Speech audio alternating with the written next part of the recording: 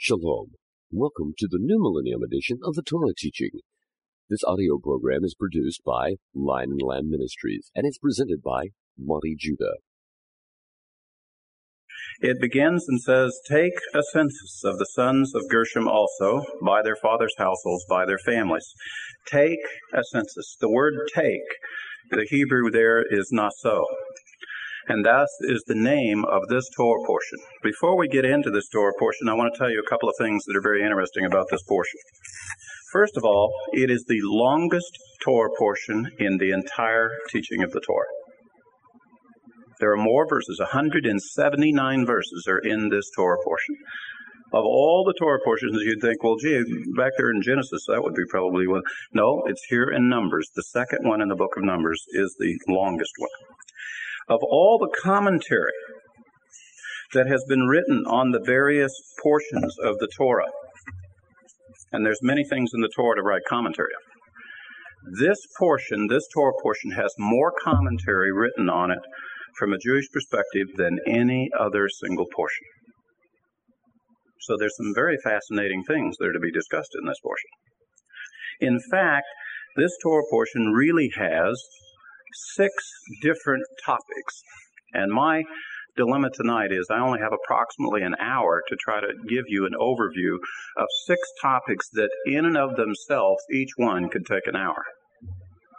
So there is no way that in tonight's session I'm going to be able to adequately teach all that is here, but maybe whet your appetite so that you might go back and look, because there's some very, very profound and interesting things that are spoken of here. The first thing, why do they call it Naso? What's the meaning? I always share with you that there's a special meaning in the names of the Torah portions. This word Naso is a very interesting word. It means take or lift up or to raise up. And in this case, he's saying, take a census of the sons of Gershom. And literally, it's going to be the census of the tribe of Levi. Now, if you were here last week, in last week's portion, they numbered all the tribes of Israel save the Levites. And now this portion, we take a census of the Levites. There's 3 groups within the Levites: the Gershonites, the Kohanites, and the Merarites. The Kohanites are the sons of Aaron. They are the priests, the ones who render the service in the inner sanctuary. The Gershonites and the Merarites, these are the ones, now listen to this, these are the ones who are going to be given the responsibility to take and lift up the tabernacle. Same word. Take up, lift them up, because they'll be lifting up the tabernacle, is what it's saying. And there's a great lesson and principle to be determined in this, it is the order of God's people that those who have the task to lift up the tabernacle, to lift up the work of the Lord, they are lifted up by others.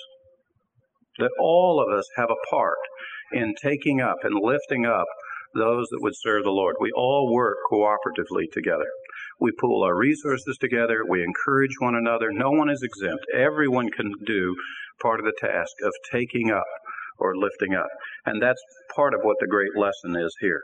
Paul instructs us that we should take up the burdens of our own brethren.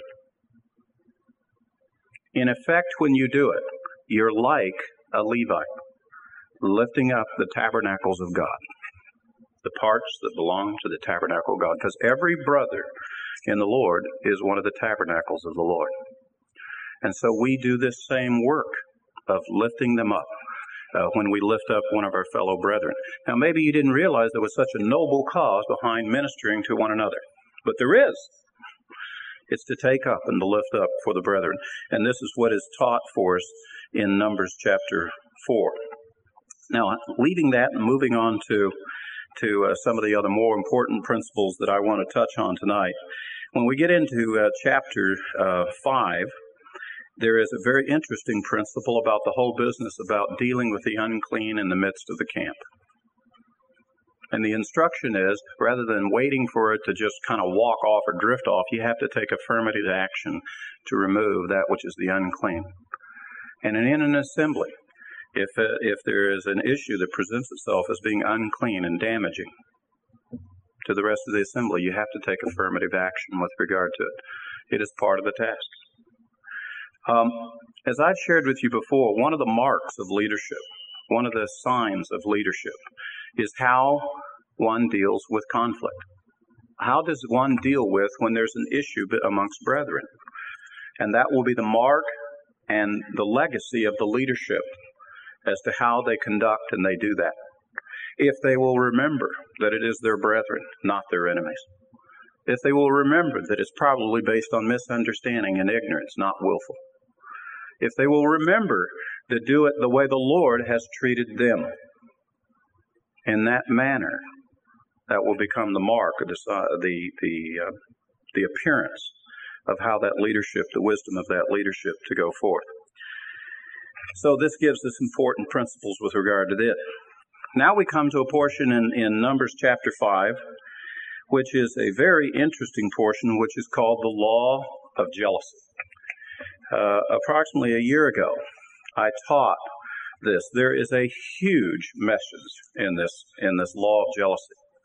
It begins down in Numbers chapter 5, where it says in verse 11, "Then the Lord spoke to Moses, saying, Speak to the sons of Israel, and say to them, If any man's wife goes astray, and is unfaithful to him, and a man has intercourse with her, and it is hidden from the eyes of her husband, and she is undetected, although she has defiled herself, and there is no witness against her, and she has not been caught in the act, if a spirit of jealousy comes over him, and he is jealous of his wife when she has defiled herself, or if a spirit of jealousy comes over him, and he is jealous of his wife when she has not defiled herself, the man shall then bring his wife to the priest, and shall bring an offering for her 1/10 of an ephah of barley meal. He shall not pour oil on it, nor put frankincense on it, for it is a grain offering of jealousy, a grain offering of memorial, a reminder of iniquity. Then the priest shall bring her near and have her stand before the Lord. And the priest shall take holy water in the earthenware vessel, and he shall take some of the dust that is on the floor of the tabernacle and put it into the water. The priest shall then have the woman stand before the Lord, and let the hair of the woman's head go loose, and place the grain offering of memorial in her hands, which is the grain offering of jealousy, and in the hand of the priest is to be the water of bitterness that brings a curse. And the priest shall have her take an oath, and shall say to the woman, If no man has lain with you, and if you have not gone astray into uncleanliness, being under the authority of your husband, be immune to this water of bitterness that brings a curse. If you, however, have gone astray, being under the authority of your husband, and you have defiled yourself, and with a man other than your husband has had intercourse with you, then the priest shall have the woman swear with the oath of the curse. And the priest shall say to the woman, The Lord make you a curse and an oath among your people, by the Lord making your thigh waste away and your abdomen swell. And this water that brings the curse shall go into your stomach and make your abdomen swell and your thigh waste away. And the woman shall say, Amen, Amen. It's a very interesting procedure. The procedure went something like this. Let's say that the man, the husband, thinks that his wife has been unfaithful, but he can't, there's no eyewitness. There's no proof, but it's eaten him alive. And he's disturbed by this. He thinks there's a possibility. He's got to get this resolved. Maybe she's denied it, but he still is not satisfied. To resolve this matter, he can take his wife down to the temple, down to the priest, have her go in, stand before the Lord, and what they do is they offer the grain offering before the Lord, the barley offering, and the priest gathers up dust off the floor of the temple and pours it into an earthen vessel with water, and she has to take a drink. With the idea in mind that if she drinks and there is no curse that comes upon her, she has spoken the truth, and that the husband has no reason to be jealous. And at that point, they're reunited. But if there is a curse that comes, then she becomes a sign and an omen to all of Israel. It's an embarrassment before all of Israel for her. And the husband can be done with her. What generally happened in this, and by the way, this did happen on occasion, what generally happened was the woman usually broke down and confessed. And confessed before the Lord. The husband saw that the woman had confessed before the Lord and said, if the Lord is going to forgive her, then I should forgive her. And they would be reunited right there at the temple. And when they would leave the temple, they would go home healed. And the issue is taken care of. It's resolved. If she wouldn't, well, then we would see what the results are. In either case, it's going to be resolved one way or the other. It's going to be over and done with. Now, I know that in some of you are thinking, and this comes from our American culture, some of you are saying, what about the procedure for the guy? What if the wife is wondering about the jealousy of the husband? There is no procedure. There is no procedure for that. There is a procedure, though, over this issue of jealousy. It's not because men have a weakness and they just get jealous a lot. We're talking about something that is a very real phenomena that could possibly happen. There's not a man that wouldn't experience the jealousy. It is a procedure that was very necessary. Now, there's a different law than this one if the woman is caught in the actual act of adultery. If she's actually caught in the act of adultery, she's brought forward, and there the penalty is death. There's no drink dirt from a glass or nothing like that. It's get stoned. You remember when Yeshua was there in the temple, teaching in the temple, and a whole group of Pharisees brought the woman up and who'd been caught in the act of adultery.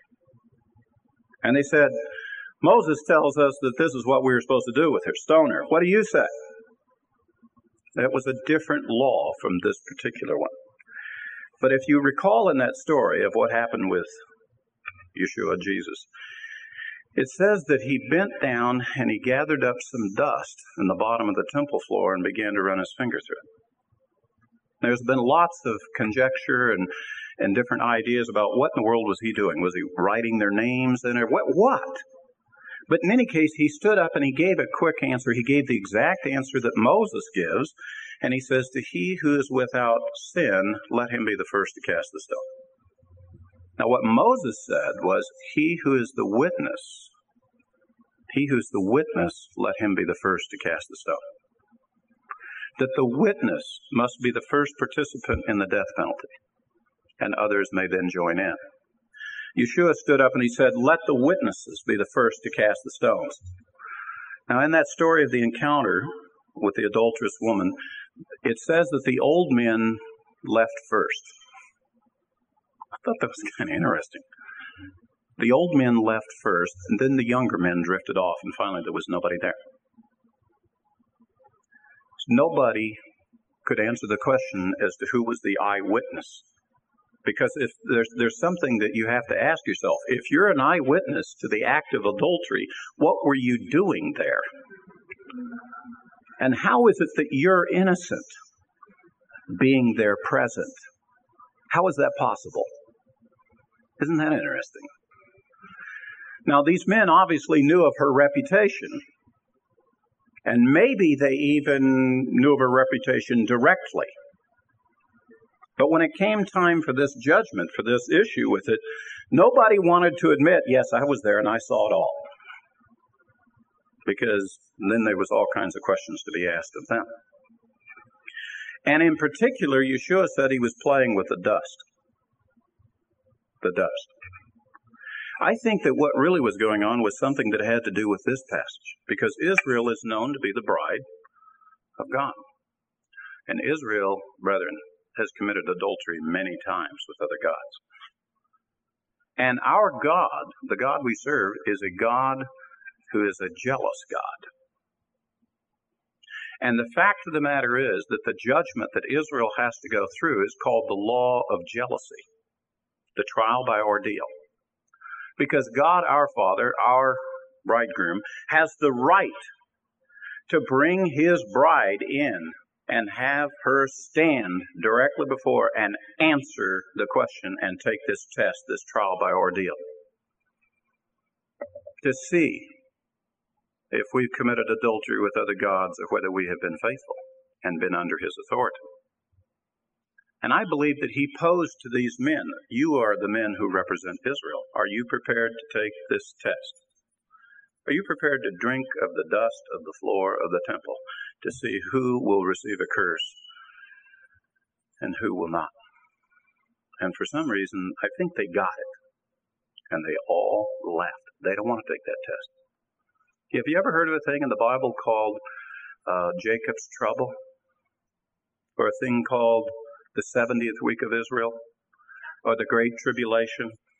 It's called the trial by ordeal. It's when God is going to put Israel to the test. We're going to take a drink from a certain cup, and we're going to be measured to see if a curse comes on us or whether we will be delivered. And the only issue is going to be, are we faithful, and are we going to be faithful to our husband, the Lord? That's what the tribulation is all about. That's the reason why God has it. That's the reason why we're going to go through it. For those people who say there is no such tribulation that we as believers will have to go through, they're like the rabbis. The rabbis say this law has gone away. There is no more law of jealousy. The rabbis didn't have the authority to make it go away, and I can assure you that the Great Tribulation will definitely happen on this world, and there will be believers here, and we will go through the trial by ordeal. Now, the key to getting through that, because we do serve a jealous God, is for Him not to be jealous about us or to be ready for the trial by ordeal. To be ready. You know what the indicator is here that the bride is ready for this test? When she says, Amen and Amen. That's the first time that we see in the Torah the word Amen. The word Amen that we so cavalierly speak of, that we use in religious practice, it is the signal to God, our husband, that we're ready for the trial by ordeal. Anytime you want it, Lord, we're ready. Bring it on. So cavalier, we use this word Amen. I think we use this word Amen and we're not ready.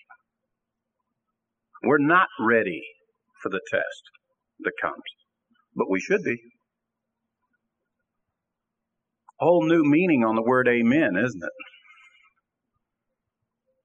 Indicating that we're supposed to be ready for this test. It goes on and it concludes in this portion. Verse 29, this is the law of jealousy. When a wife, being under the authority of her husband, goes astray and defiles herself, or when a spirit of jealousy comes over a man, and he is jealous of his wife, he shall then make the woman stand before the Lord, and the priest shall apply all this law to her. Moreover, the man shall be free from guilt, but that woman shall bear her guilt. The Lord will be free from any guilt whatsoever. The law specifies it. If he comes in and he does this because of the reason of jealousy, he puts us to the test. He is well within his right to do so. He wrote the law. He's following the law. He's the husband, and he has the right to be jealous. Now, a lot of people, teach that jealousy is not a good trait. And they certainly don't want their God to have that trait. But our God does have that trait, and there's nothing wrong with it. There's nothing wrong with a man being jealous of his wife if she's unfaithful. It indicates that he loves her. It indicates that he cares for her. It indicates that he places great value in her. And the Lord should be jealous for us. But we should also be respectful of that and be ready so that there won't be issue of that between us. Numbers chapter 6. I'm hustling through here. Numbers chapter 6. It says, beginning of verse 2, speak to the sons of Israel and say to them, when a man or a woman makes a special vow, the vow of a Nazirite, to dedicate himself to the Lord, he shall abstain from wine and strong drink. He shall drink no vinegar, whether made from wine or strong drink. Neither shall he drink any grape juice, nor eat any fresh or dried grapes. All the days of his separation he shall not eat anything that is produced by the grapevine, from the seeds even to the skin. All the days of his vow of separation no razor shall pass over his head. He shall be holy until the days are fulfilled which he separated himself to the Lord. He shall let the locks of his hair on his head grow long. All the days of his separation to the Lord he shall not go near to a dead person. He shall not make himself unclean for his father, or for his mother, for his brother, or for his sister when they die, because his separation to God is on his head. All the days of his separation he is holy to the Lord. A very interesting commandment and law concerning the law of the taking this vow, this Nazarite vow.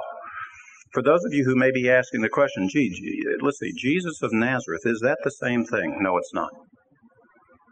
Nazareth and the Nazarite vow, they are two different words. In the case of the Nazarite, it means separation, to be separated unto the Lord for this vow. In the case of Netzareth, which is Nazareth, that is a different word, which means to spring up like a root. You remember the prophecy that says, he shall be like a sprout out of the root of Jesse? When Nathanael asked the question, can anything good come from Nazareth, in making reference to Yeshua, he was forgetting that there's a very specific messianic prophecy that says the Messiah shall be a sprout that comes up from the root of Jesse. And in fact, in the Shemo Esrei, which is the long liturgical prayer, the Hebrews pray that the sprout would flourish, that the sprout of Jesse would flourish and grow to fullness. That's the meaning of Nazareth, of the city of Nazareth where Yeshua is coming from. But this is the meaning it has to mean unto separation. Over and above all the things that I've told you about with regard to the priest had to be separated from the sons of Israel unto certain things. Now, this was even further separation from that, but this is voluntary. If a Hebrew man wanted to make a special vow to the Lord, I vow to the Lord, I will accomplish this thing, then in the days of his separation to be dedicated unto it, to assure that it happens, it says these are the following things he will do. And there's really three parts to this whole thing. There's the making of the vow, there's all the days of the vow that is to be fulfilled, and the fulfillment of the vow. And it works something like this. He makes the vow, and from that point, no harming of the hair, no trimming of the hair, no trimming of the beard, none of the bodily hairs are trimmed or cut. And you start, after about 30 days, start looking like a homeless person, so that everybody can see. People are to see it. They're to see that you've been separated unto something. And they might come up to you and say, what is your vow? What is the service that you're rendering? And you might share with them what that service is. And actually what brethren would do is they would kind of step away and allow you to complete it. In other words, if there was some assistance or whatever, they know that you've now dedicated yourself unto this task. They don't hinder you. They don't do anything to perturbate you doing it. They give you the room to do it. You're not more righteous. You're just fulfilling a vow that you've made unto the Lord. Now let me explain a little bit further about vows. A vow is different from a promise, whether you realize that or not. When you make a vow, first of all, you don't make very many vows in your life. You make them when you get married. You might make them when you're full of great emotion over something, but you don't do this very often. And the Lord says, concerning this business about vows, when you make a vow, the Lord himself will require it of you. It's not like a promise. A promise has conditions. When you make a vow, you're just going to do it, regardless of what the outcome is, regardless of whether anybody's for it or against it, or there's no other conditions. We're just going to do it. Whether they do anything or not, you're going to do it. You're going to complete it. It's an act of your will. Here's what the powerful thing is, the reason why a vow is different from a promise. A promise is in the present tense. The promise says, if you will do such and such, I will do such and such. Whenever those things happen, that's when we'll complete it. But a vow is you take a piece of the future and you pull it right down to the present and you create the reality of that right now. You have the power to go out and speak a word and take the future and change the reality of the world around you. That's what happens when people get married. When they make a vow to get married, they're not making a promise in the future, I will love you and keep you and so forth. No, they're making a vow that says, I will do this. And as a result, all that the future could hold is suddenly pulled down to the present, and the reality of marriage is created. And the whole rest of the world, from that moment on, they will say, you're married. And they will treat you as married, and they will act like you're married for years to come. That time is no longer has a meaning. Because you've grabbed a hold of the future and pulled it down to the reality, and you've created a new reality. The reason why the Lord says be very careful about what you're doing, because this is the same power He used to create the heavens and the earth. He spoke, and it happened. When you speak a vow, it's happening. It's going to happen. It is a reality now. You can't change that. If you try to break a vow, it's like trying to get a divorce. You just have to rip the shred of reality apart. That's the reason why the divorces don't work so good. There's no perforated line that says this is where you break out. You have to tear the reality of life, of family, of friends. You have to just rip it apart, shred it. And that's the reason why vows are very special. When you make a vow, you do it. The Lord requires it because you've changed His creation. The world now is a different place as a result of your vow. Because you exercise the same authority of God and you've spoken. And it has been changed forever. And until it is completed, it remains an open issue, before the Lord. When a Nazirite would make a vow, he was then separated unto this special purpose, to complete it. All things were set aside. He was no longer permitted to drink of the cup of joy, wine or strong drink or any sort of liqueur. He's supposed to be focused to accomplish this task. And he is to be focused on it until it is done. To the extent that he couldn't even eat grapes. I mean, that's how much of an abstention it was. You can't even eat the grape seed or its skin. Nothing associated with it until this is completed. Now, interestingly, Paul took Nazirite vows.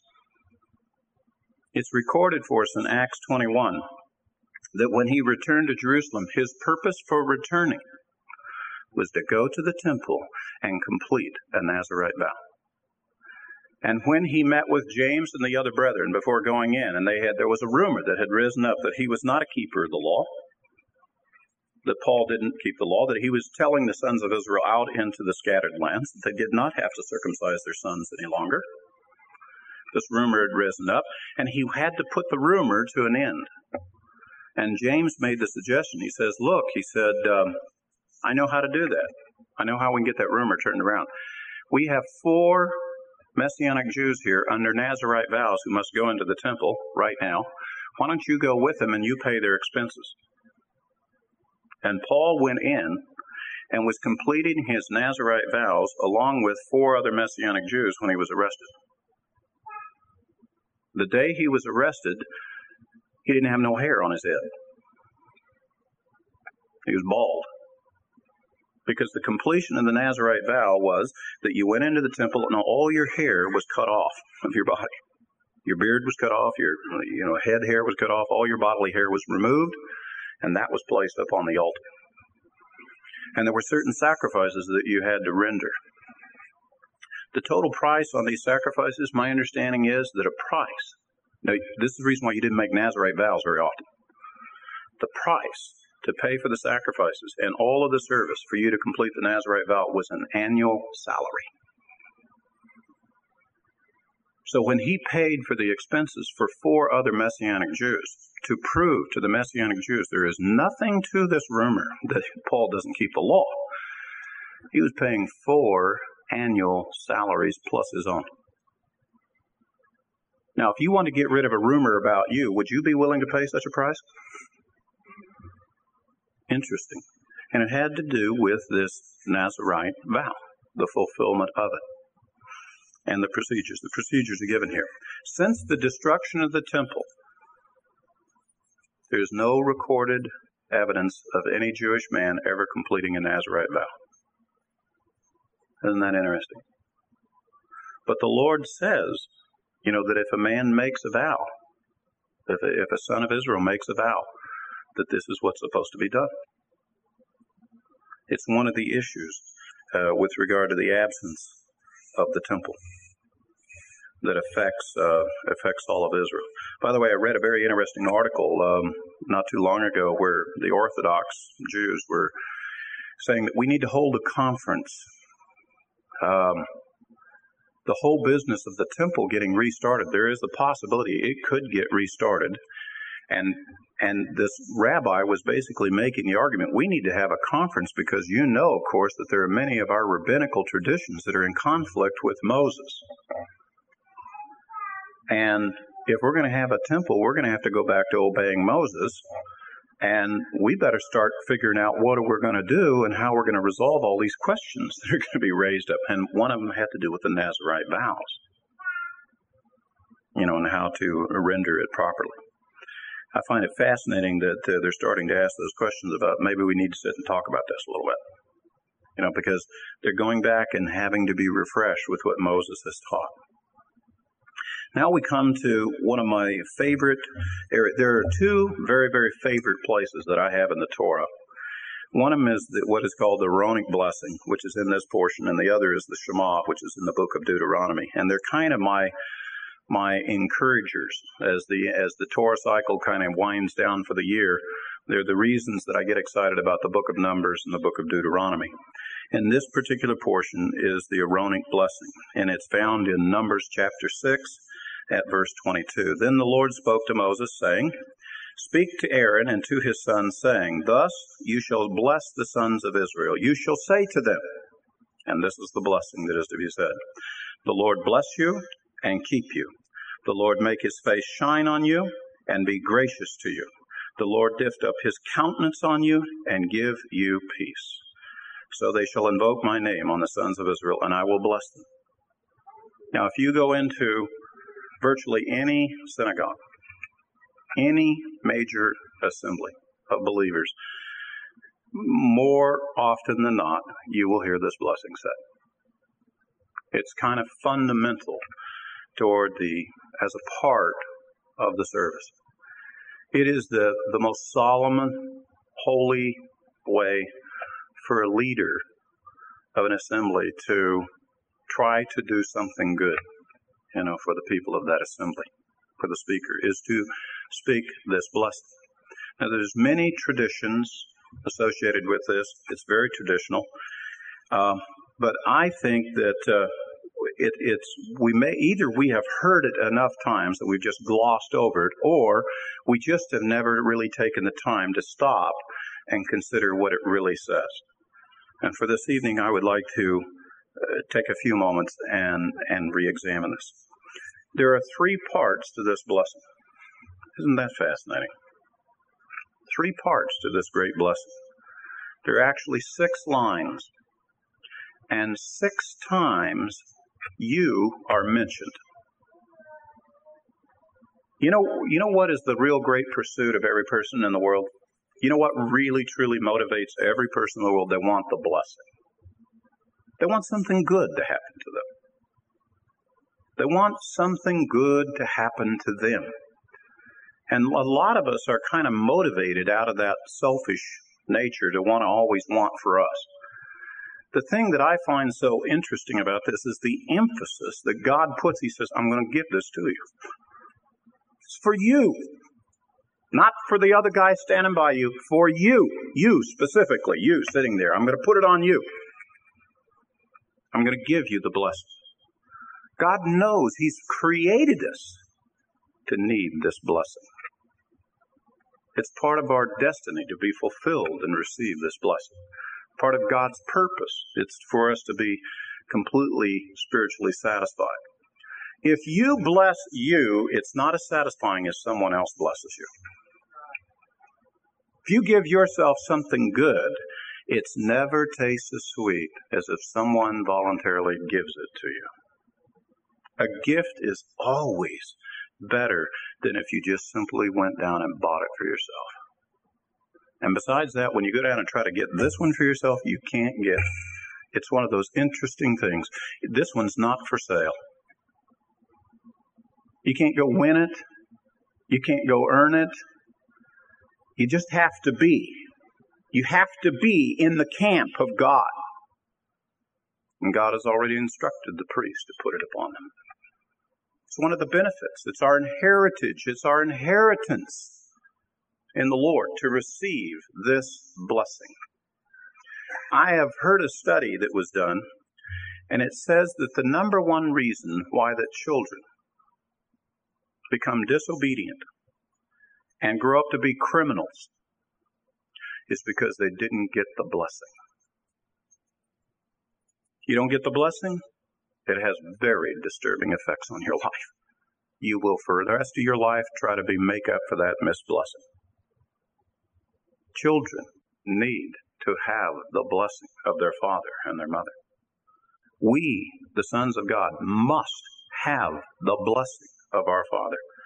If you think that you can get through your spiritual life without this blessing, I have news for you. You won't make it. So it's pretty important. Here's the three parts. The first part, the Lord bless you and keep you. So what's the word bless means? Well, it's what you've been looking for. It's contentment. It's happiness.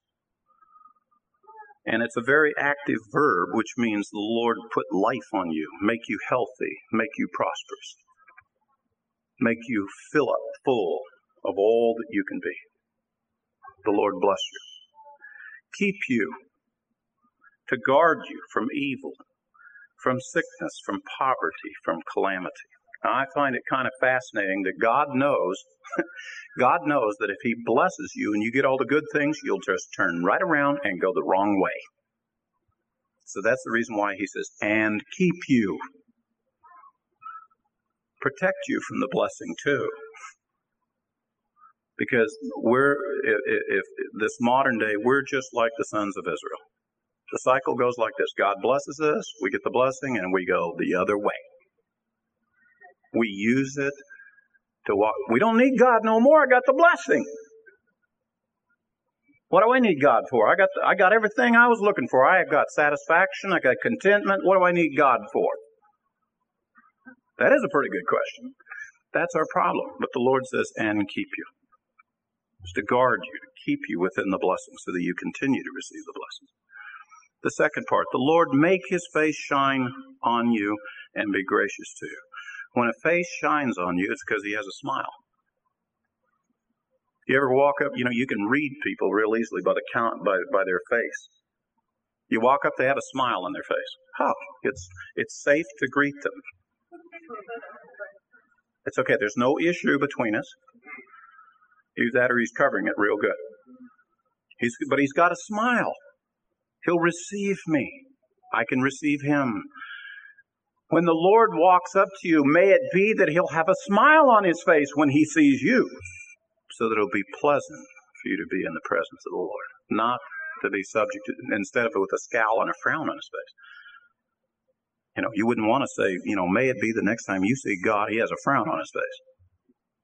That would not be a cheerful greeting. Rather, when the Lord comes into your presence, may it be that when He sees you, there's a smile on His face. Oh, there's my son, the one I love, the obedient one, the one with no guile. And may He be gracious to you. The word gracious, may He fulfill your petition. The things that you ask, may He render to you what you've asked for. So He has a smile on His face, and you say, oh, Lord, do you remember that request I made for you about, I need to get my car fixed? Oh, yeah, let's do that. May He be gracious to you. I want to do those things for you. Now, there's both material as well as spiritual blessing that's embedded in all of this. Can you see that? The material things, the things you need, daily bread, shelter, health, all, may you have all those blessings. But also spiritual blessings, things like joy and love and all the good things, that happen inside of you.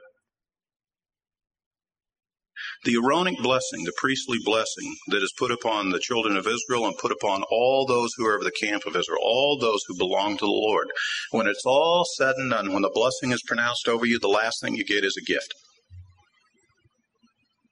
Better than any gift you could get from anywhere else. And gifts are always better than if you went out and got it for yourself. You can't get this peace if you go out and strived for it, but it can be given to you. And the Lord is the one who gives it to us. It is said that when the person speaks this blessing, that they don't put the blessing on the person.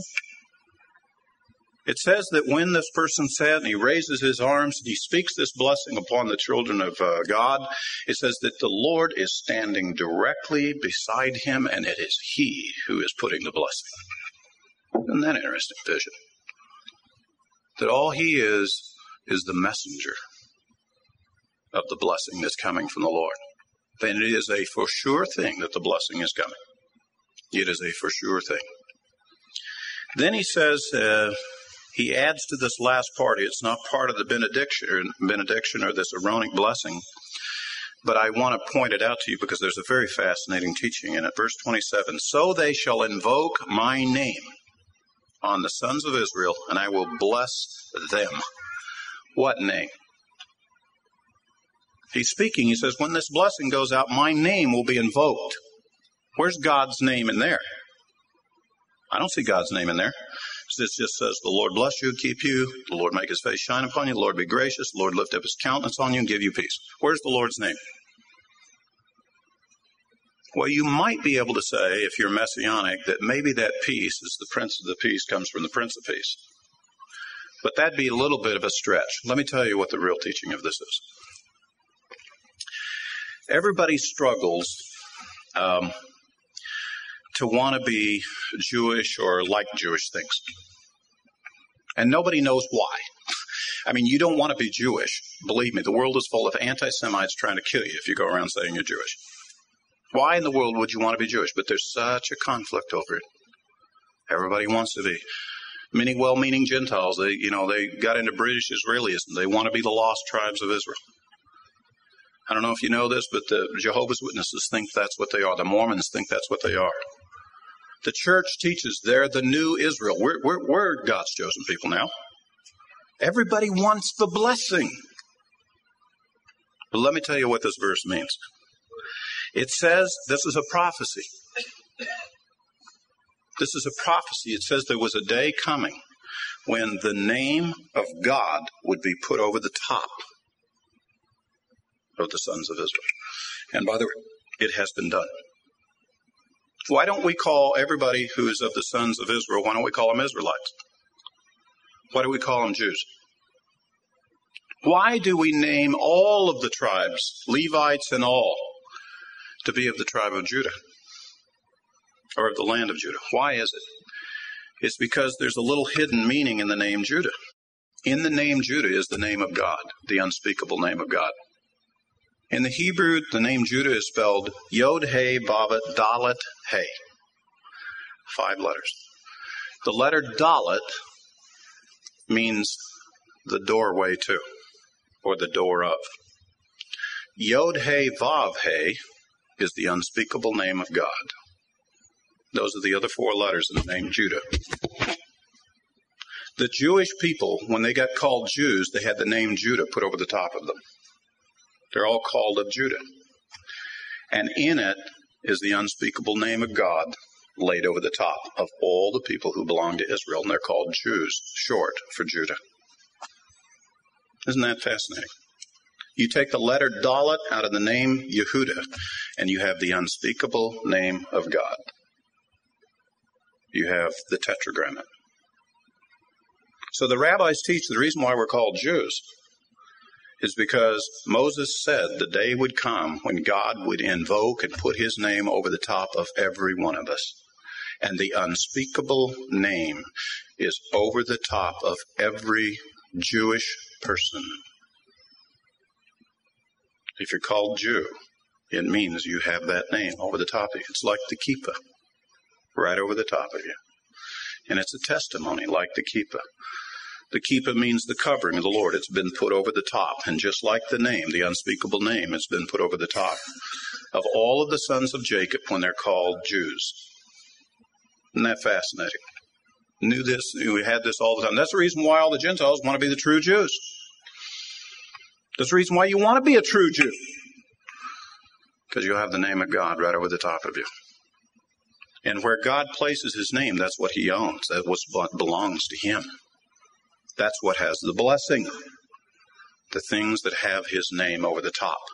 is what gets the blessing. And everybody wants the blessing. They didn't realize what it was about, but that's the motivation. That's the reason why it's there. Another little twist on the name. The name Judah means praise. And in the Hebrew transliteration method, you say Alleluia, Hallelujah, Hallelujah, Yehuda, Yehuda. It's the same word. Hallelujah is just a transliteration way of saying the name Judah. That's all it is. You're just saying Judah, Judah, Judah over and over again when you say hallelujah. It's just, you're kind of slurring the syllables in effect. Isn't that kind of fascinating? That was part of the reason why the name Judah has taken such prominence, and it's because of this blessing that is put here to invoke the name of God upon the sons of Israel. And it is in such that I will bless them. In that method that I will bless them for it. All my life I've been going around waiting for this big blessing. I got the name. Okay, Lord, lay it on me. I think the reason why he hasn't laid it on me, I don't think I can bear it yet. Can't quite bear all the blessing yet. Now we come to chapter 7. Like I said, this is one of the longest portions there is. Great teaching. I'm not really rendering proper justice to all the things I would like to teach you in these portions, but I'm just going to try to briefly hit them. We come to an interesting part where the 12 tribes of Israel now, the tabernacle has been set up, and the 12 tribes of Israel come to do a dedication service, a dedication to the altar. Not to the Ark of the Covenant, not to the tabernacle, to the altar. And they come one tribe per day. The tabernacle has been set up, and now each tribe comes forward and they dedicate, and they bring these particular gifts for the dedication.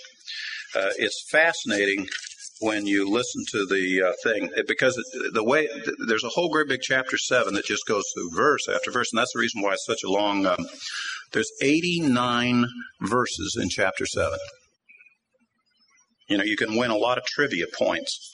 If somebody asks you what's the chapter in the Torah with the greatest number of verses, Numbers chapter 7, 89 verses. And why so many verses? Because it says this. I will read first for on the first day, beginning at verse 12. Now the one who presented his offering on the first day was Nakshan, the son of Aminadab, of the tribe of Judah, and his offering was 1 silver dish whose weight was 130 shekels, 1 silver bowl of 70 shekels, according to the shekel of the sanctuary, both of them full of fine flour mixed with oil for a grain offering. 1 gold pan of 10 shekels full of incense, 1 bull, 1 ram, 1 male lamb, 1 year old for a burnt offering, 1 male goat for a sin offering, and for a sacrifice of peace offerings, 2 oxen, 5 rams, 5 male goats, 5 male lambs, 1 year old. This was the offering of Nakshan, the son of Aminadab. And then it repeats the name of the next prince, and is exactly the same gift. On the second day, it says, of the sons of Issachar, he brought these exact same things. Third day, of Zebulun, he brought these exact same things. Fourth day, of Reuben, he brought these exact same things. This is the chapter that has more commentary written on it than any other chapter in all of the Torah. It's amazing. It says exactly the same thing 12 times over. Yet in the commentary, the writing of the rabbis and the sages of Israel, they write more about these words than any other chapter in Torah. These gifts that were brought in for the dedication of the altar. And it's not about the altar, it's about the gifts. It's about a silver dish, 130 shekels in value. One silver basin with flour, 70 shekels in value.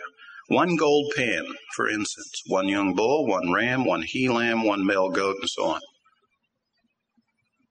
In the commentary, what they do is this. They go through the blessings that each tribe has received from Israel, and they find clues in these gifts as to what these gifts mean to that tribe. The number 130 shekels means this to this tribe. The number 10 shekels for the gold pan means this to this tribe. Let me give you a taste of it. In the case of Issachar, they say that the special gift that is of great meaning to them is the silver basin full of flour. Because the flour will be used to be made into bread. And the Lord has taught us that we shall not live by bread alone, but by every word that proceedeth out of the mouth of God shall a man live. And it was Issachar who's known most for their scholarship of the Torah.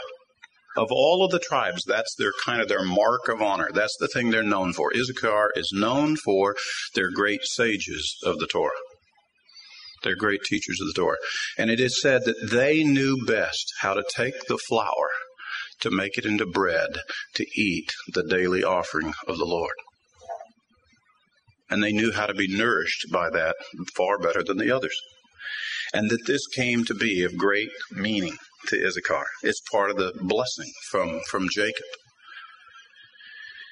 They go through and they teach that the bull represents the work of the priests, that the ram represents the work of the Levites, that the lamb represents the Israelites. Now listen to this. They also represent that the kid of the goat represents a Gentile who comes to study the Torah.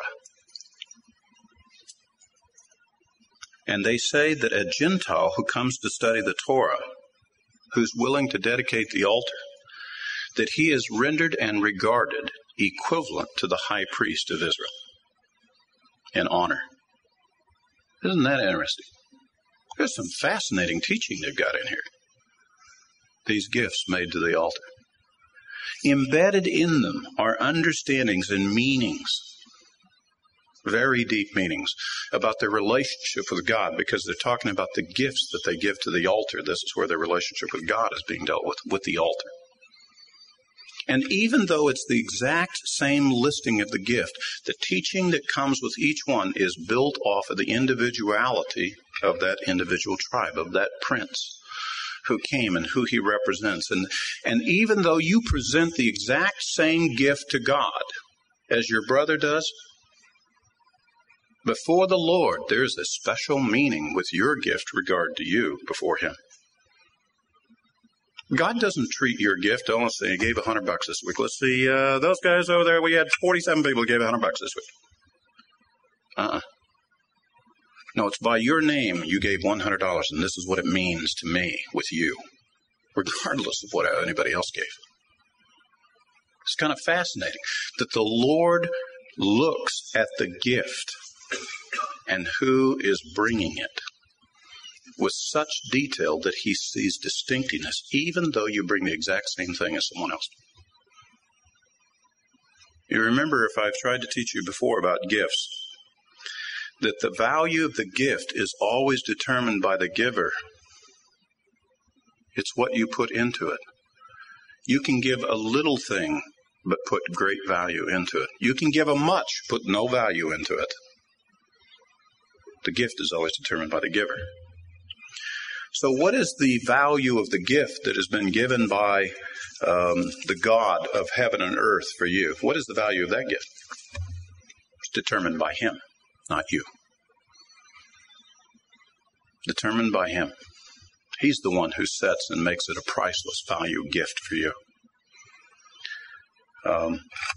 Once you learn to be a gracious receiver and learn these rules of giving, then you learn to place the value on the gift. And even though it be widow's mites, before the Lord, it can be everything. You know, the Lord tells us in the economics that he has that the value of a man's soul is greater than all the profit of the world. What shall it profit a man if he shall gain the whole world and lose his own soul? And he's making the insinuation that your soul is worth more than all the profit of the world. The giver is the one who determines the value of the gift. And it is here that each one are going forth and they look at the blessing they've received from Jacob, their father. They look at what is the mark of their name and their relationship with God. What is the value of their life? What are the things? What are their services to God? And even though it's one silver dish and one silver basin and one gold pan and one young bull and one ram and one he-goat and one male goat, it still means something. Even though it be the same, it has a great value that's rendered to it. It's fascinating that the greatest commentary on the Torah, the most lengthy commentary on the Torah, is about trying to learn the lesson of giving a gift. Try to learn to give a gift. I really believe that one of the hallmarks in spiritual maturity is to learn to give. It really is. It's one of the hallmarks. It's because once you learn to give, you're able to give of you. You're able to give of little things here to help. And you're able to then increase the value greatly of the thing that you would give and render to another person. You're the one. But if you don't learn to give, you're just shoveling stuff. You're just transporting stuff from one place to the next. So if you're going to become the man of God that God wants you to be, he wants you to learn how to give. I believe the only way you can learn how to give is to learn how to receive. You got to get this blessing and you got to get this gift. And once you get the gift, then you learn to give from it. It is at this time that the tribes of Israel then go forward, and there's a very interesting listing. Let me just rattle it off for you very quickly. Judah, Issachar, Zebulun, Reuben, Simeon, Gad, Ephraim, Manasseh, Benjamin, Dan, Asher, Naphtali. And they ask the question, why this order? Why wasn't it by the most oldest? Why wasn't it the tribe of Reuben first? Or why didn't it match the blessing of Genesis 49? If Jacob blessed him in a certain order, why doesn't it match that order of the blessing? Why isn't it that one? Why isn't it not necessarily match the order of the tribes of Israel somewhere else? Why is there a separate list? Because this is the part they determine. They have placed the value. And part of the reason why that they say that Judah was the first is because it goes back to that Judah was the first to cross the Red Sea. When it comes to salvation, Judah was first to receive salvation from the Lord. While the rest of them are arguing, they see the Red Sea opened up and the dry land before, and they're all wondering, I'm not going to go, it's like, let's get Mikey to eat it first, who's going to go first? And they're all hesitating. Walk out there and then walls of water hit me. Well, somebody's got to go first. Somebody's got to prove it. Somebody's got to put their weight on it. It was Nakshan, the chief captain of the tribe of Judah, who jumped in first and said, follow me. Let us go. It was Judah who was the first who was ready to lay down his life for Benjamin, his brother, when he had to have the judgment. And there was a son of Judah who was first to lay down his life for the salvation of all of Israel. And as a result is the name of Judah that the Lord put upon all of the sons of Israel, so that they all might be recipients of the blessing, the salvation, and the things that God is trying to do, that they might follow the example to be the first, as he was. So he is first to go and do the dedication of the altar. Now, I don't know whether you realize it or not, but there's a very interesting governmental thing that has taken place. This is how theocracy is instituted. Theocracy, the governmental system where God is the government. It's not like democracy or socialism or communism. This is theocracy. And the way theocracy is established is just because you establish heads of fathers and heads of families and tribes and so forth, the thing that differentiates is that each one then now goes forward. Each father, each prince now goes forward to the God and receives his authority from there and is dedicated. It wasn't all of them at the same time, one at a time. This is when theocracy was established. It took 12 days to do it. When God goes to reestablish theocracy in these end days, he uses a very unique and interesting group of people to do it with. It says that he will put a seal. Instead of them who came into the altar putting a seal on the altar, it says that in the future there will be an altar that will be stopped, and he will then take the seal from the altar and he will put it upon them. And it's written up for us in Revelation chapter 7.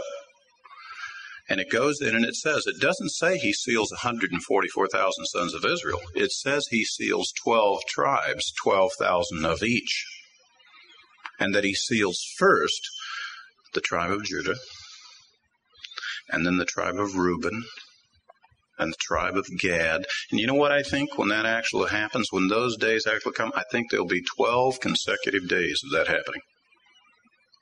Just like this altar was being sealed and dedicated here. I think there'll be a separate, distinct day for the sealing of the 144,000. Because God will be reestablishing theocracy on the world. He'll be marking those that represent his government and who are the ones who possess the land to put it in dispute to say that it is the Lord's. A whole fascinating study can be made about that. But the parallels between this chapter here, Numbers chapter 7, and the parallels to Revelation chapter 7 are incredible. And there's a reason why there should be a lot of commentary on this. Because there's a whole lot of commentary about these 144,000 and what's going to happen with them. God says that when this whole thing is over and done with, to show you the significance of that to him.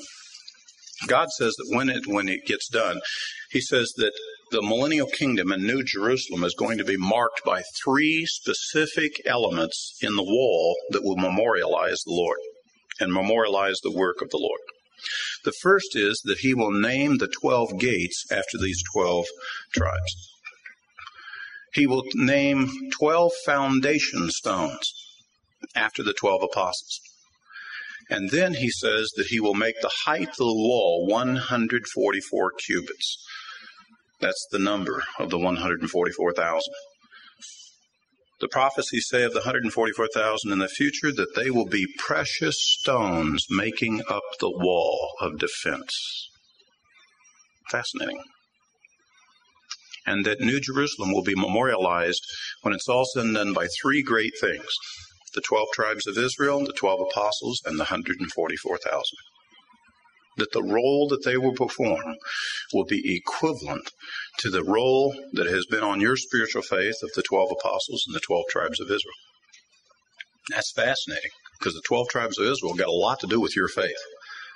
And the 12 apostles have a lot to do with your faith. And the 144,000 will also have a lot to do with your faith. The prophecies go on to say that because of their affection toward the altar, that's the reason that they're sealed. In Ezekiel chapter 9, verse 4, it says that God will dispatch an angel who will go out and seal all those men who sigh and groan at the abominations taking place in this sanctuary at this altar. Because they're committed to this altar before the Lord. And because there is desecration taking place, they sigh, they groan, and God then puts a seal upon them.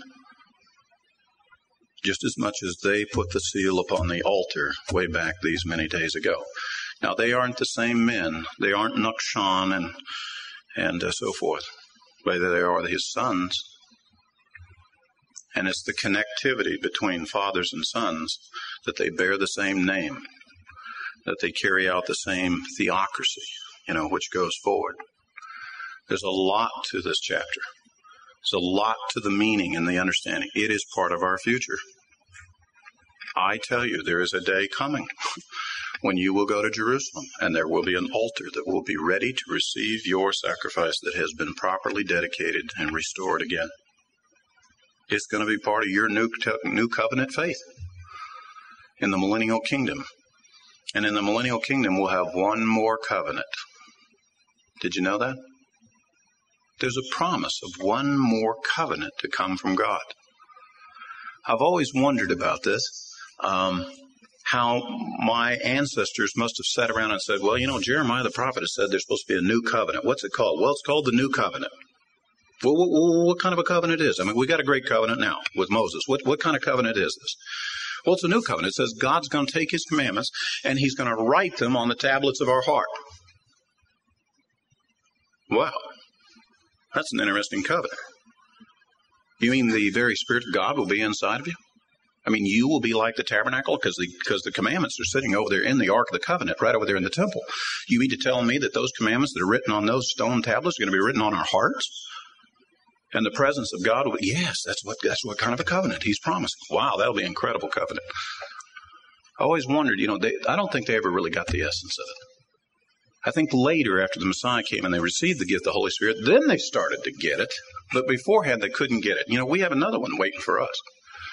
We don't think about it either. We don't talk about it. But it's a wonderful covenant that's getting ready to come. You know what it's called? The covenant of shalom. The covenant of peace. You see this verse here where it says, and I will give you peace. Man, you ain't even come close to what the Lord has got planned for you. You can't even imagine what it will be like when he puts a whole covenant of this stuff upon you. 1,000 years. Peace. No tears. No death. You want to know the Lord? Everybody knows the Lord. You want to talk to the Lord? Go talk to the Lord. The Lord's right over there in Jerusalem. Go talk to him. Peace. No hassles. Life, prosperity, blessing, gracious. You walk up to him in Jerusalem, he's going to see you. He's going to put a big smile on his face. He knows you. You walk up there the first time and say, I don't know if he knows me or not. I don't know. I haven't been here before. He's going to see you. He's going to greet you by name. Oh, come in. Come. What would you like? Then you get the blessing. That's when you get the real gift of peace, the covenant of peace that comes upon you. Interesting, isn't it? Boy, if we could get a vision of that. You know, I think it'd really kind of affect us. You know, I think it'd change our day. I think we'd start to weigh our problems and say, you know, I don't think they're really all that tough anymore. All we have to do is just get through this. We don't have to make it perfect here. Perfect comes later. And the Lord does it. I don't even have to do it. That's what we have waiting for us. That's our destiny. There's a lot in this chapter. There's a lot in this portion. And brethren, I've just barely scratched the surface. It's really a wonderful Torah portion. I am looking forward to the day when I get to see that altar go up again. Because I know it has to do with these things here. It has to do with these blessings. Isn't it ironic that most people theologically don't look forward to it? They don't think that an altar in Jerusalem would be a good thing. And then we'll have World War III. That's right, we will. The Bible says so. It says there's going to be world war as a result. And then the king comes back and then cleans up this mess for us. Amen? I look forward to that day. Pray with me.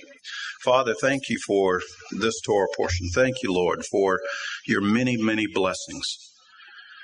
Thank you, Lord, for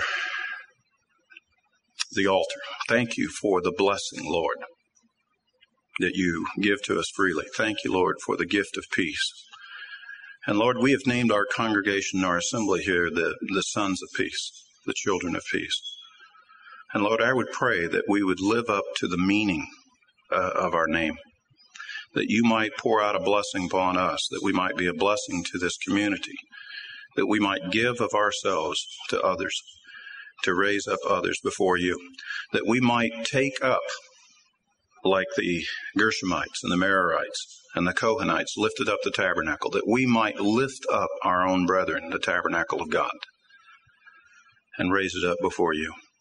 Help us, Lord, to understand the real meaning of these passages of Torah. Help us, Lord, to implement them. We ask this all in the name of the Prince of Peace, Yeshua. Amen. For more information about Lion and Lamb Ministries, call our office at 405-447-4429. Our address is Post Office Box 720-968, Norman, Oklahoma 73070. Our web address is www.lionlamb.net. Thank you.